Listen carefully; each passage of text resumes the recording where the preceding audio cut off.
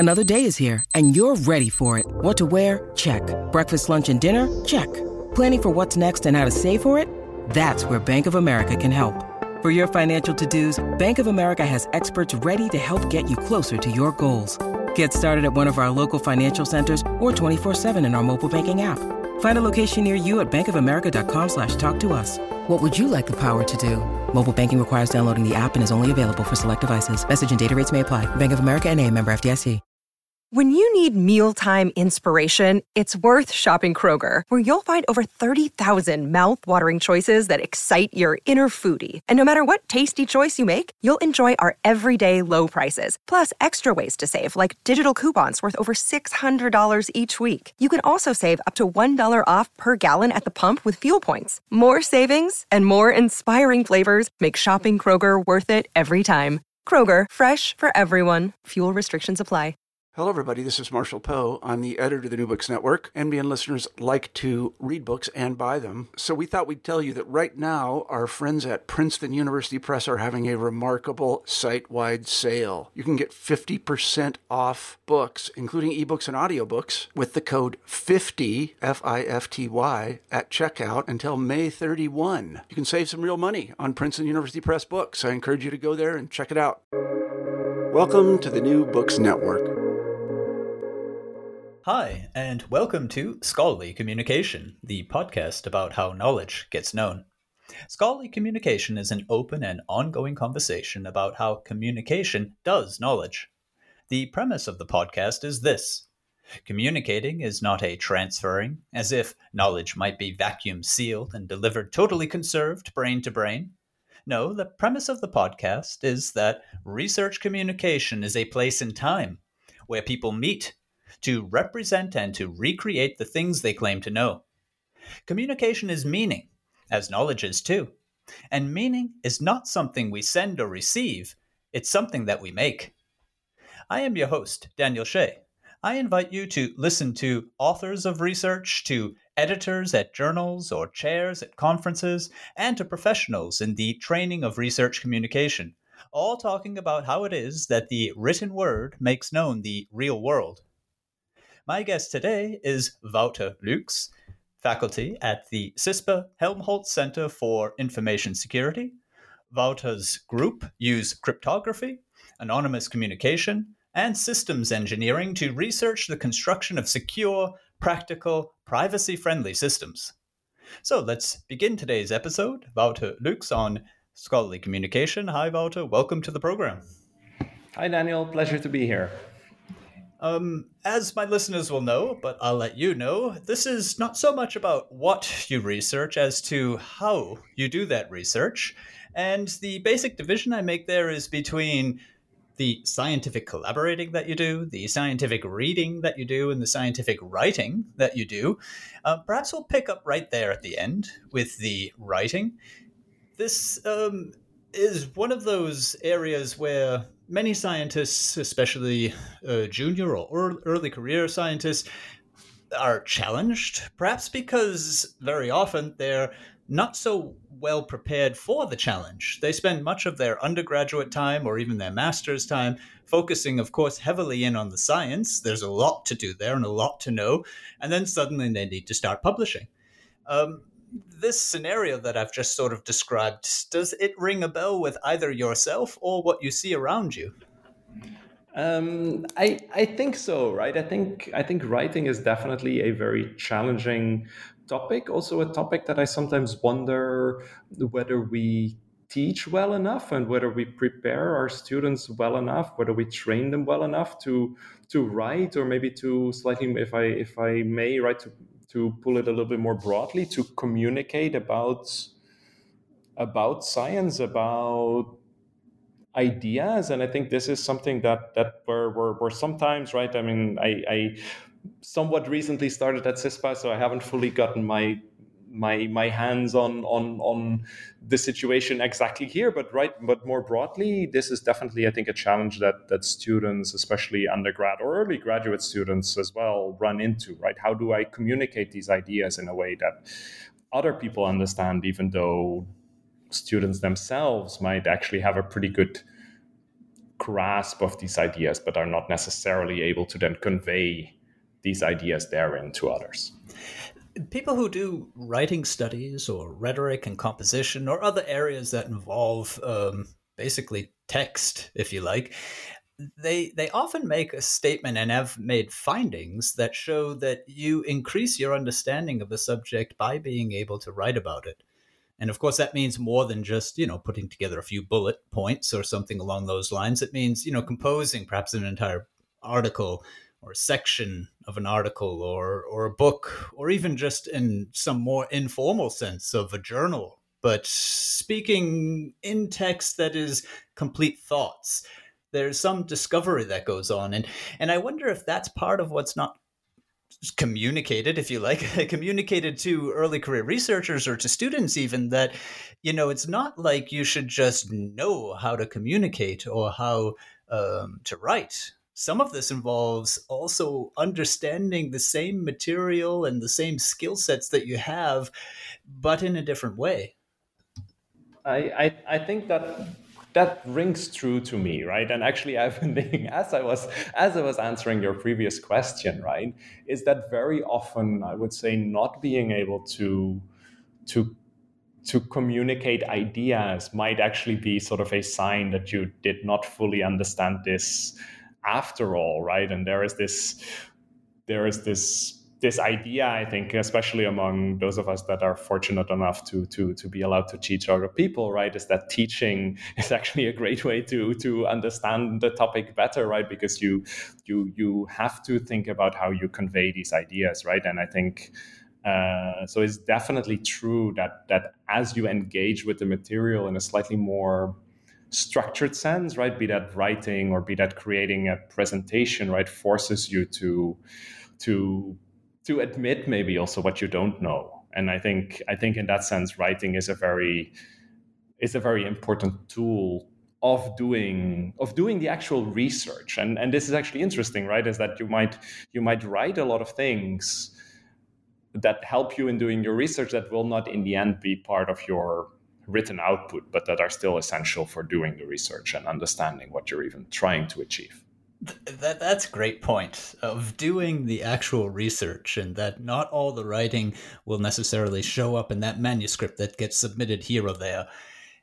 I think that is precisely what I'm speaking to, getting across, because I think a lot of barriers could be taken down if it gets across to people who are earlier on in their career, let's say, that, the writing is not just, some sort of generalized skill that you can just apply to, any content. As if you could just turn around and then write a novel if you needed to, and then turn around and write a newspaper article, right? I mean, being able to write a newspaper article means that you're a journalist and that you look at the world as a journalist does. Being able to write a scientific article has, the same meaning in your context of computer science, wouldn't you say? I think so, right? I think that there are very specific skills to writing that definitely do not transfer, right? And I think as I've been moving sort of through this space of academia, right, starting off as a PhD student and then a postdoc, and now a somewhat young faculty member, at least young in academic sense, right? There are other demands that are put upon you in terms of writing, right? And definitely not all of these are of the same nature. And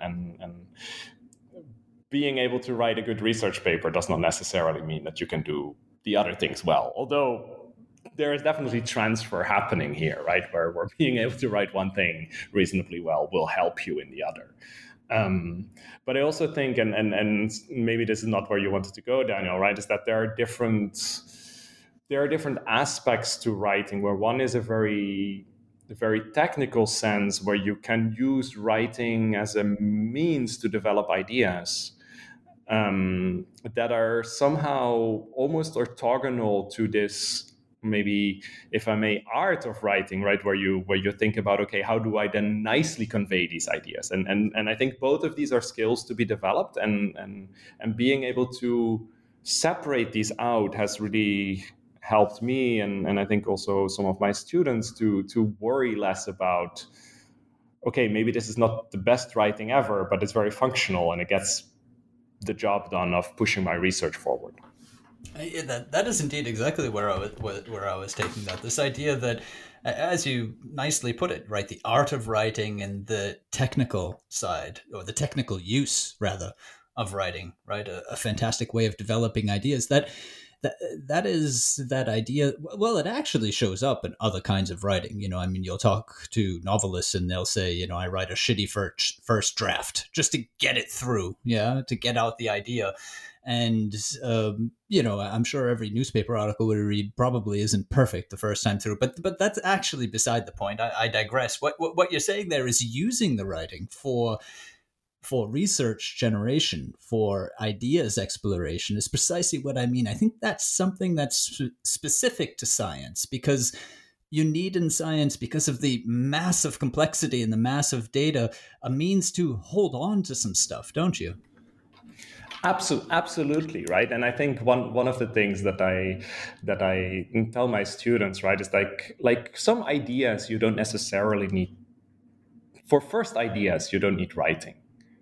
You can stand in front of a whiteboard, make a couple of drawings, or chat with people, right? And it's very engaging. But then at some point, and this is maybe specific to the type of research that I do, although I'm pretty sure that this is more generically true, right? You somehow need to deal with all the nitty-gritty details, and all the nitty-gritty details typically means that your initial idea was wrong. And the only way that I have found that is reliable in being able to figure out all the ways in which you got things wrong is actually to sit down and write down the details, potentially work a little bit on the proof, or at least an argument of why you would convince somebody else that this thing that you just wrote down is actually secure, or in my case, private, or in other words, why it's actually a good solution. And I think it is there really where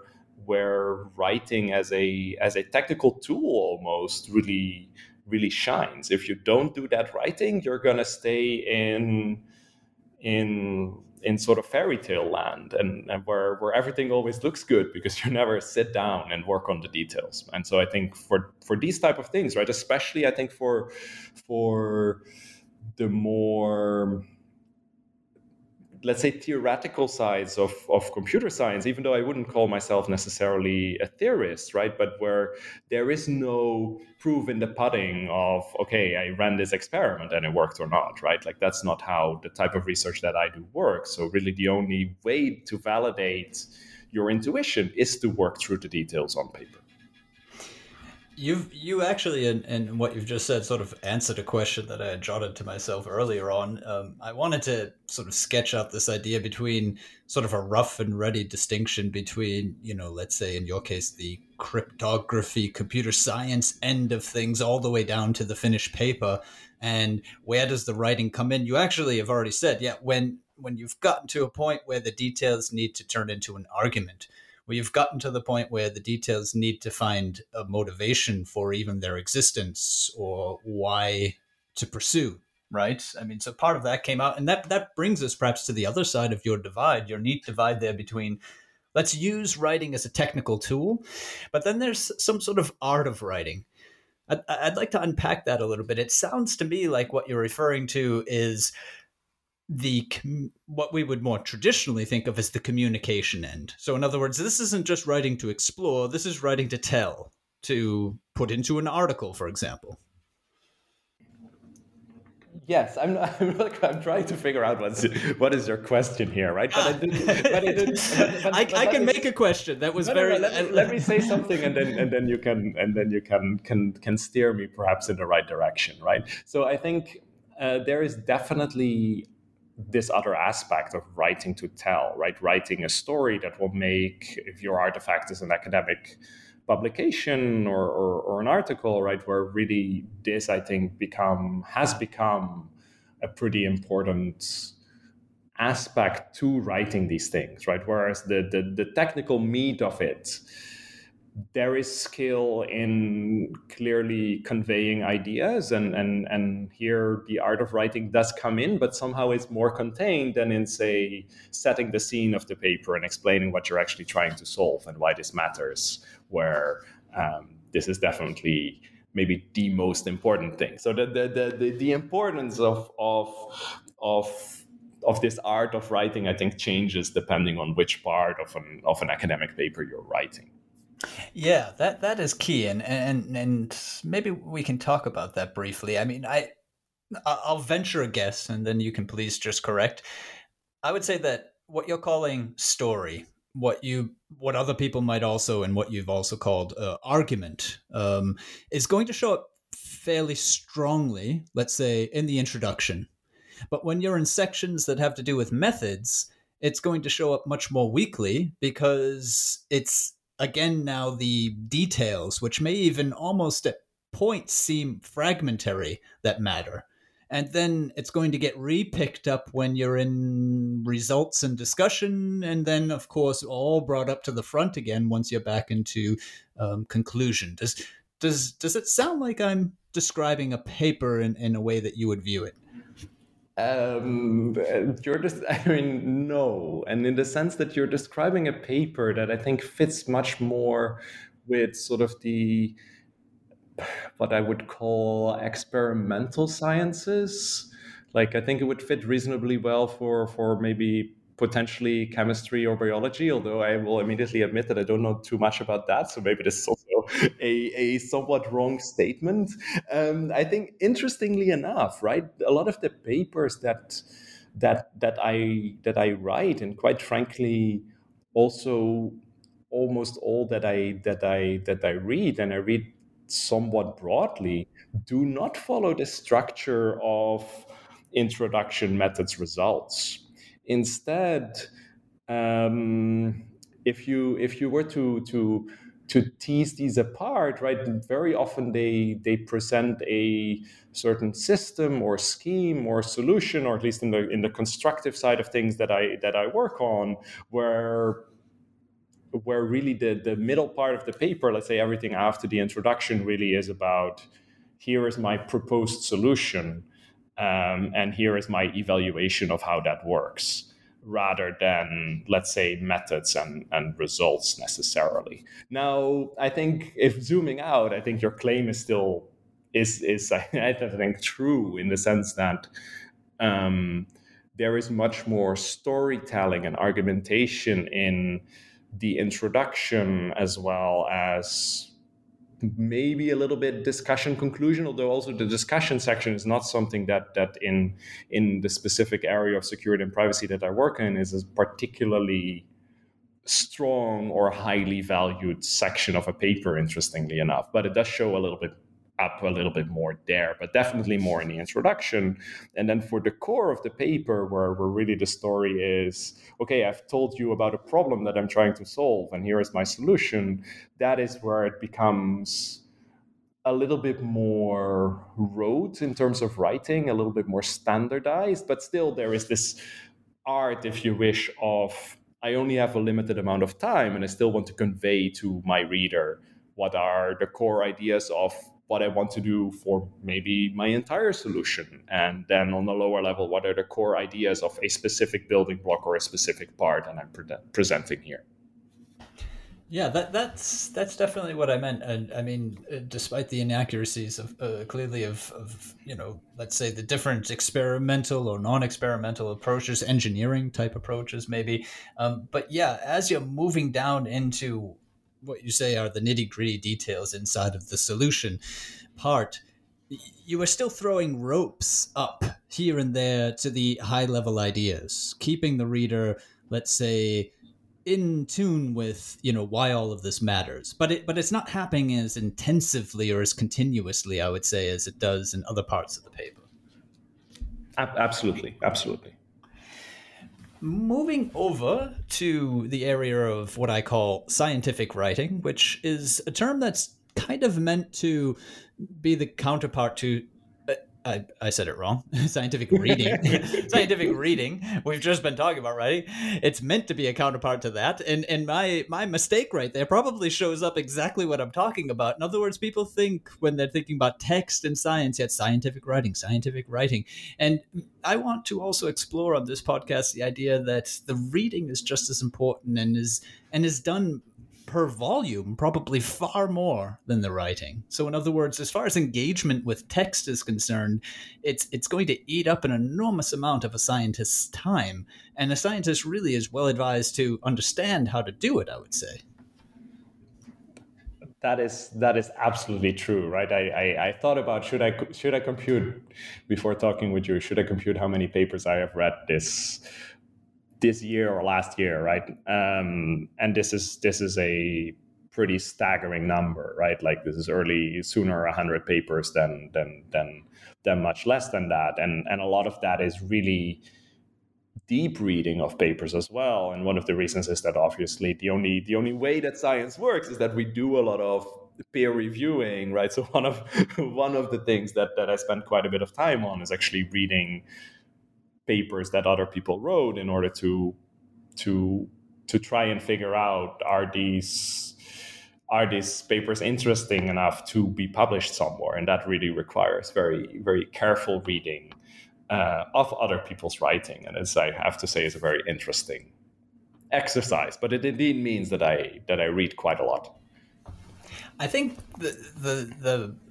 I mean, what I was trying to do before was to show that writing is, and you seem to confirm this, writing is a more complex, multi-part activity than most people think. And I want to kind of bring over the same thinking into reading. I find that, the word reader is just too general. Like I would talk about there being a searcher, a skimmer, and then at some point, as you were just saying, the deep dive, when you really need to engage with the paper, then you become a reader. And at some point you become a citer. and I wonder if this like these sets of roles inside of the reader, if they resonate with you, and if this is something that you feel that maybe people beginning out, early career researchers, PhDs and stuff, if they're missing that aspect to the activity. Interesting. I am not this is interesting, right? I think one aspect that I'm trying to get out of papers that I read, but I don't always succeed, is, and this partially comes back to this idea of communication that we started off with, right? It's like, what are the core ideas of a paper that are presented there? And I find that at least the well-written papers, the ones that I typically tend to enjoy, make it somehow easy to extract these ideas. And that then also would mean that for those papers, I can pretty quickly grasp what are the core things that are happening in this thing without requiring me to read the entire thing. So I do think that sort of coming back to your question, do students or do writers in general do a good job of catering towards different readers? And I think sometimes that is indeed not the case, where they assume a certain way of reading that is not met, right? Or a certain understanding of the material that a typical reader can typically not live up to. Yeah, I mean, it's probably being in close. This is often what I find. I work, as my listeners will know, I work together with scientists and help them write. And what I often find is that is actually one of the bigger obstacles to communication. Whether it is that you're creating communication or perhaps also using somebody else's communication as a reader, and our topic right now, that you're in so close to your own topic that you can't imagine the different uses you could make of the different information that you have in front of you. Yeah. So in the case of reading, that there are different ways of reading. You pick up a paper and you imagine you've got to understand everything. I mean, that's not really what the paper is there for, is it? I mean, it's designed, if it's written well, to serve different researchers in the different aspects of their research process, aren't they? That is absolutely true. Although also in defense of I think some of the writers, right? I have on more than one occasion tried to find a certain answer in a paper, and sometimes that is very difficult.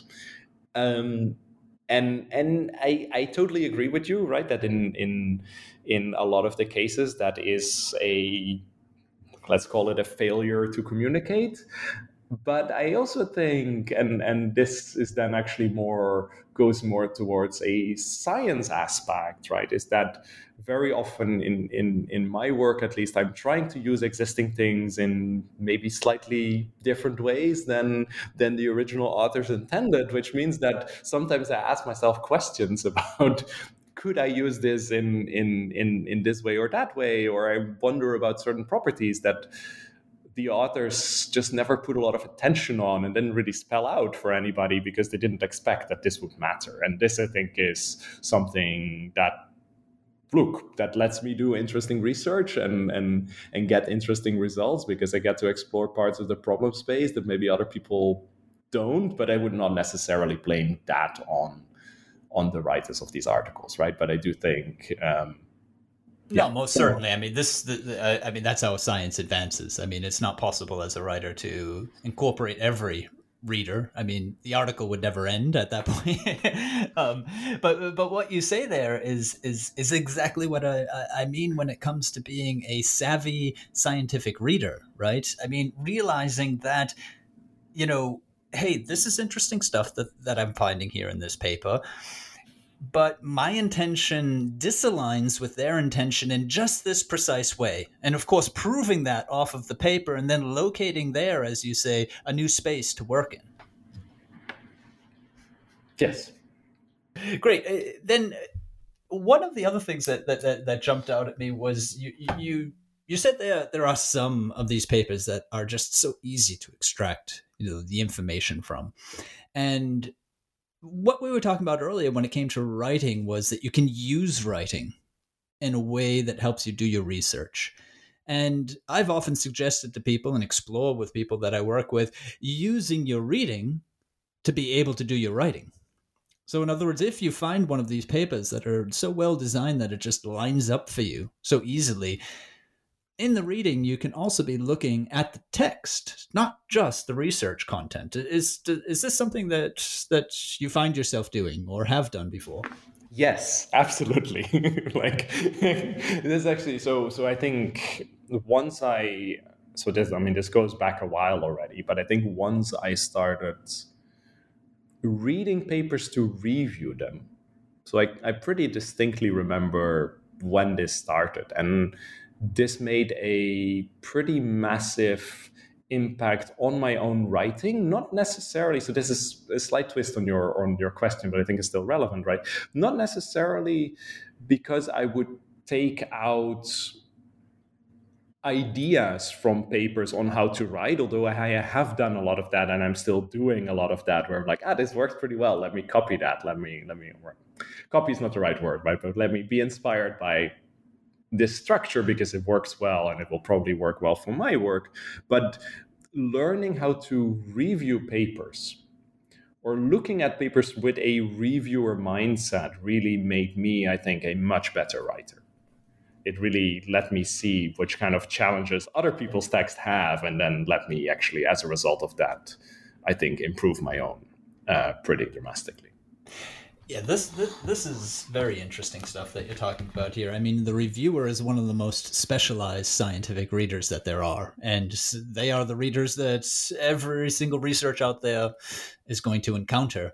And in fact, often when I speak to researchers and ask them, hey, what are the things that you want to see perhaps improve in your field, they often speak to the review process. So you've opened here a topic which, as far as reading is concerned, because reviewing is clearly a form of reading, right? That deserves attention, I would say. So maybe you could help us out just simply by giving a sense of what it is that, as a reviewer, as a beginning reviewer, you were learning there.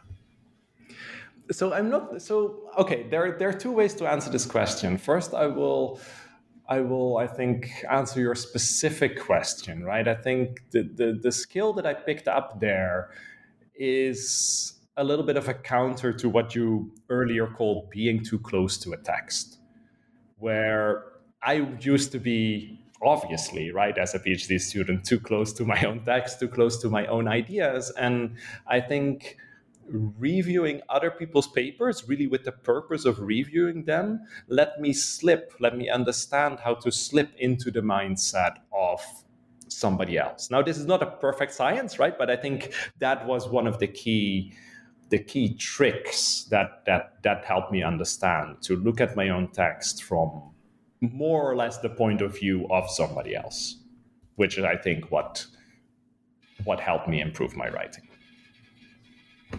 Yeah, that's there you've just summarized one of the classic moves in solid communication, is being able to see your text not as you yourself.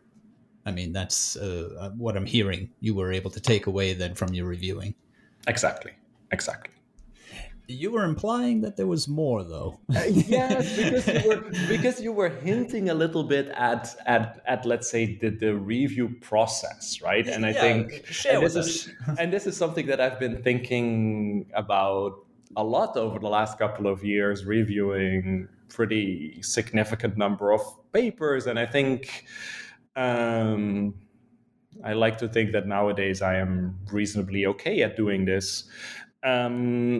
And I've noticed a sort of shift in my thinking that I think other students or early researchers also sort of go through, where in the beginning you're being much more critical, whereas nowadays what I really try to do in essentially every paper that crosses my desk is to figure out, is there potential in this paper, or are there interesting ideas in this paper that are worth publishing? So I really try to take a as positive as possible approach to a paper in order to figure out what are we going to do with this. And that is an interesting exercise in and of itself, especially because not always did the authors succeed in clearly communicating their ideas. To some degree, I played a game with myself, time permitting, to figure out, okay, even if they didn't necessarily spell this out, what are they trying to do, and what is their core contribution, as it were, in order to then decide, do I believe this can be fixed, or is already good enough to be published? That's great. Well, what you've just described actually naturally occurring to you, or through your own effort, better said, many reviews and doing I had a lot of good mentors as well, I have to say that.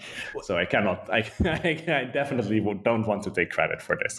Well, okay. I mean, mentoring is a two-way street, let's say. But let's hold on to the mentoring idea in a moment, because I want to switch over to that. But what you say is fascinating, because what you've just suggested is the solution that nearly every researcher I've spoken to and who's complained about the review process has suggested as one of the primary ways forward. And that is, looking for potential and constructively reviewing rather than taking down.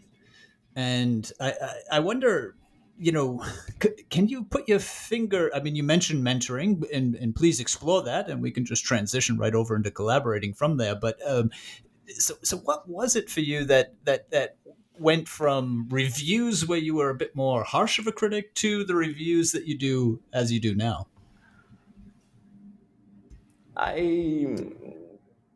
This is hard to say, because I think this has been a gradual process. I think I have always been a relatively careful reviewer, right? Like, I like to dive into the details, at least to the extent possible, right? And to figure out whether things are correct or not.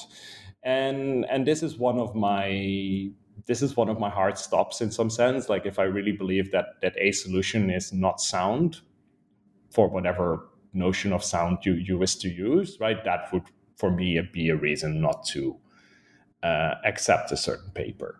But I think as one of my mentors was pushing me, right, to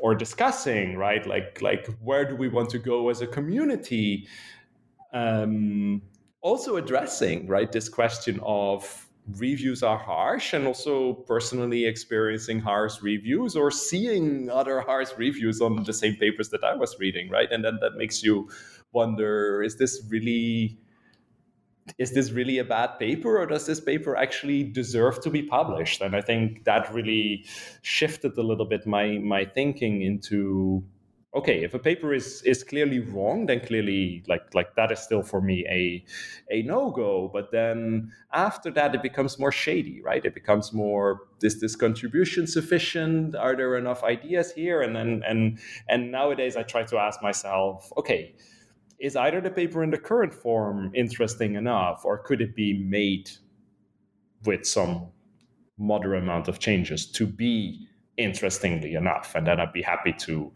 provide input on that and to try and make that happen. Very interesting, and it proves that the reviewer is a reader, but also a community member, as you're suggesting, right? Your mentor there talked about, so where do we want to bring things together? And that's interesting, because it also brings us directly to our last area of communication, which I just call collaborating, scientific collaborating. By that, I just mean the entire network within which you find yourself, all the way from the students that you might be supervising to your co-authors, administrative connections that you have. I mean, a scientist today wears many hats, right? There's roles at your institution, there's teaching roles, there's researching roles, and so on. Reviewer, which we've just covered, mentoring. How do you bring it all together? And I think this is an interesting question also, particularly for you, Wouter, because as you've said, you're not, you're mid-career, right? You're beginning out, in a sense, with your new group at a new institution, haven't been entirely established 10, 20 years yet. So your view is particularly valuable, because you'll give us the view from, hey, this is going on for me right now.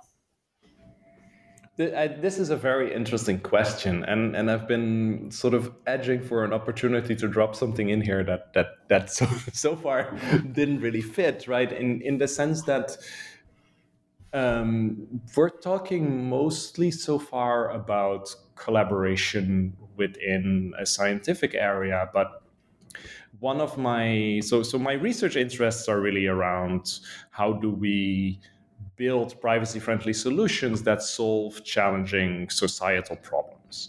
And this really comes from this idea that we can use technology to achieve a lot of good things, but in doing so, we might also create a lot of harms for people, and harming their privacy is one of these ways.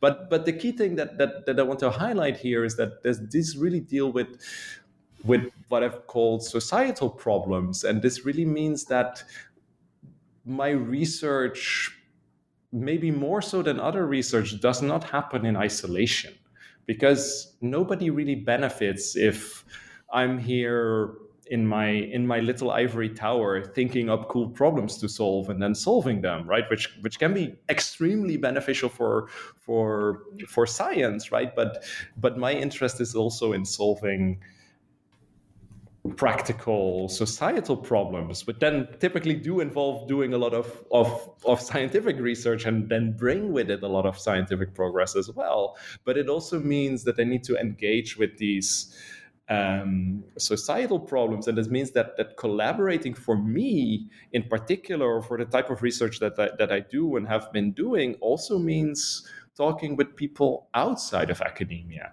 which brings with it its whole new class of problems, brings with it the question of, okay, look, this notion that me and my students understand relatively well is not formulated in a way that I can actually use to communicate with, let's say, my collaborators at the International Red Cross, because that is not the language that they speak.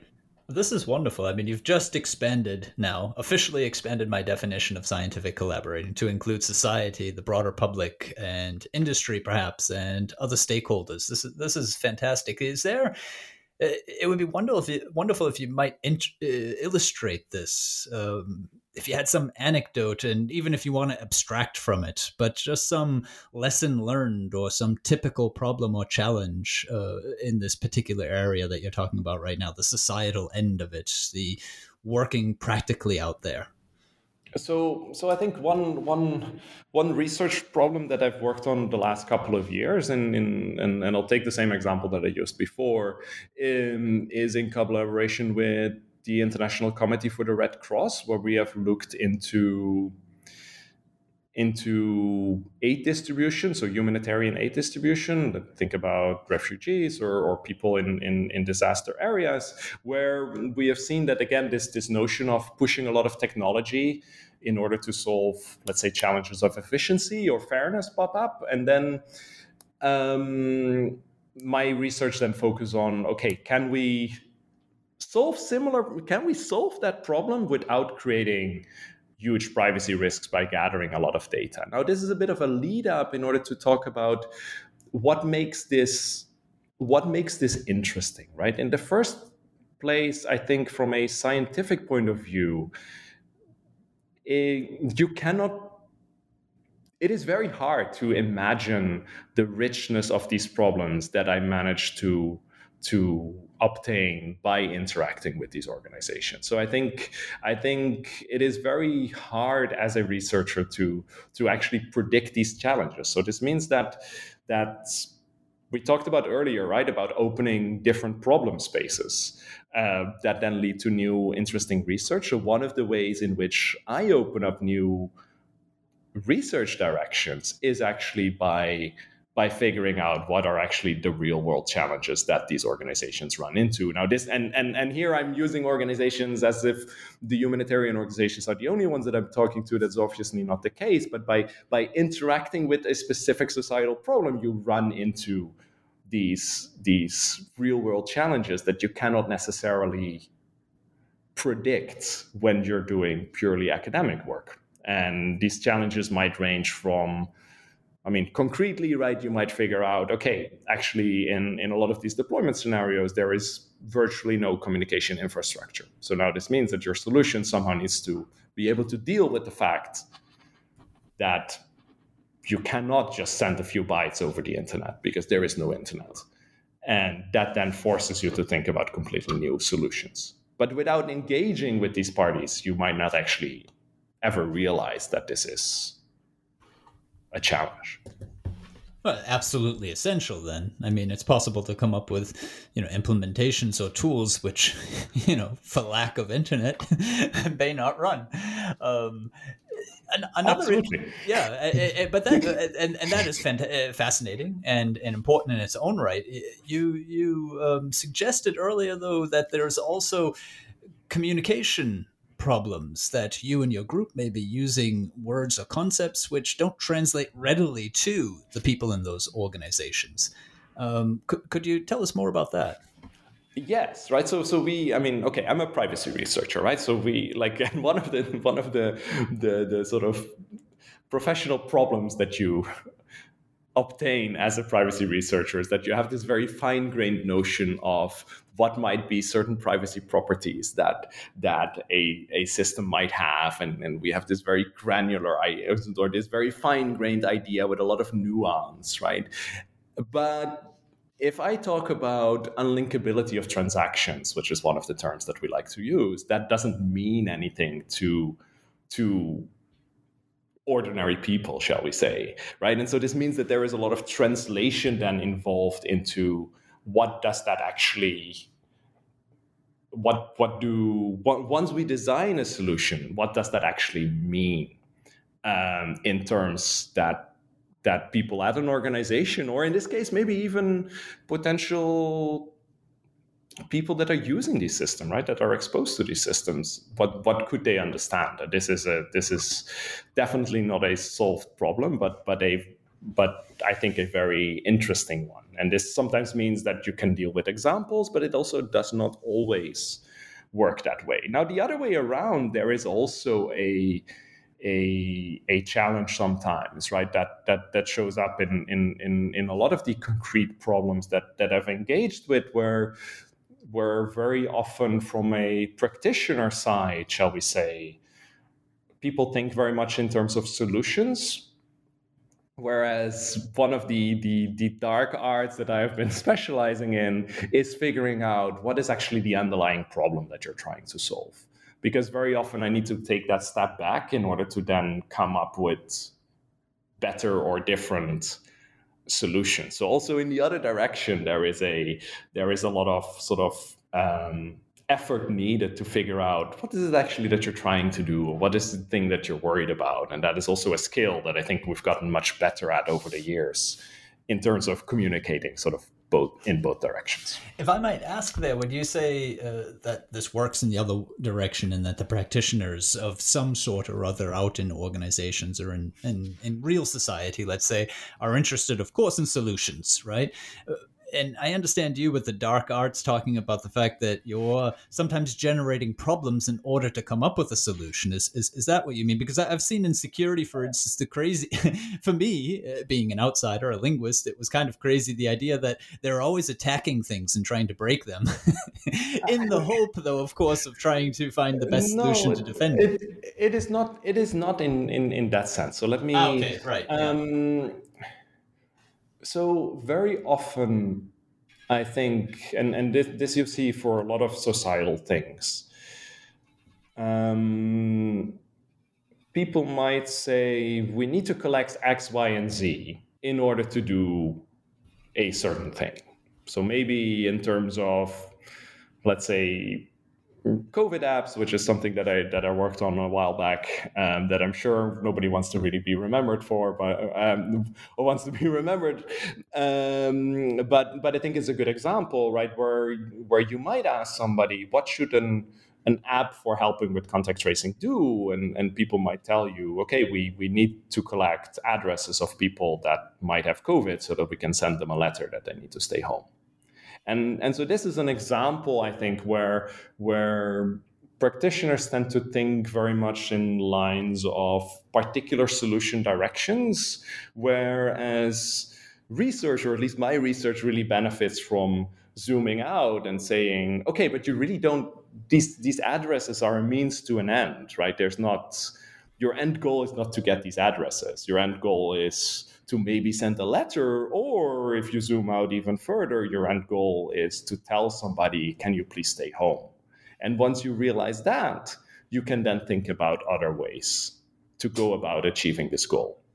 And that is what I mean with there is a certain art to figuring out what is the actual thing that you're trying to solve, rather than the way in which you're trying to solve them, which are two different things. And working out these differences really is I think difficult. Yes, yeah, and key, and thank you for the enlightenment there. It puts me in mind, and this brings us almost full circle. We began about teaching and whether or not people are learning to write well enough and so on. And you actually made a side comment there that you kind of learn through teaching, and I'm imagining that in these let's say I'll just say public for now, these public collaborations, you're probably learning as well about how to think about some of these problems and more about your research, I would think. Or is that not the case? Definitely on how to communicate them and how to communicate them in a way that makes sense to let's say less scientific audiences, which is I think a completely different challenge compared to how do I clearly communicate to other scientists, right? So I think that is already so that is definitely true. I think it's also very humbling in the sense that you will very often figure out that your initial solutions are not particularly great, or at least not particularly good at solving these real world problems. And so I think there is definitely that learning effect. I'm not sure if it necessarily... So in that sense, it does influence my research a lot, right? I'm not sure if it necessarily provides more insights into the solutions themselves. Right. How about one last question here in collaborating, because I'm very interested in sort of lab culture and the PI together with his or her researchers, especially where you're a more junior scientist. Tell us about the experience of being a leader of a lab, of a group, discovering new knowledge, people with different strengths, different backgrounds, and how all of this gets pulled together for you, and also how ready you feel or felt when you began to take on that role. I think this is definitely a challenge. Now, I have to admit that my students have not yet started, so I can only partially speak to your question. I think the way in which I would answer this is. I used to be at EPFL in the lab of Carmela Troncoso, and this was a wonderful learning experience for how to create a positive and diverse lab culture. And so this is something that I'm hoping to somehow, some way, be able to either replicate or, if not, at least approximate. Well, then, actually, that's the thing to explore. Maybe give us, in the briefest of outlines, what made the experience there so positive. I think it was a very collaborative spirit among each other, and also a very generous spirit. And by generosity, I mean a willingness to help each other, a willingness to help each other succeed, and really. And this definitely, a lot of this came from Professor Troncoso, right? Really being willing to assist everybody, but then also creating a culture where the lab itself felt like a cohesive whole, where everybody was free in a pretty broad sense to be who they wanted to be and to explore what they wanted to explore, while receiving a lot of support from others. So I think this open, generous culture really made a big difference. Very good. To close out, there's one or two things I like to just sort of openly ask my guests. The first is definitely that this podcast is here to somehow help the research. I often say help reviewers review better, which is quite relevant to our talk today. But I say other things as well. Editors make better decisions, or chairs make better decisions. Writers write better, readers read better, whatever it may be. Even teaching, mentoring. If you have this platform now, anything big or small in your experience as a researcher, we say, well, if we just tweaked or changed this one thing, I know the research would get better. I'll pick on the reviewing then, right? I think being generous in your reviewing and trying to see the positive directions in which such a paper might go, and to write about that in a way that you or your students would want to receive a review, I think would really make at least a positive contribution.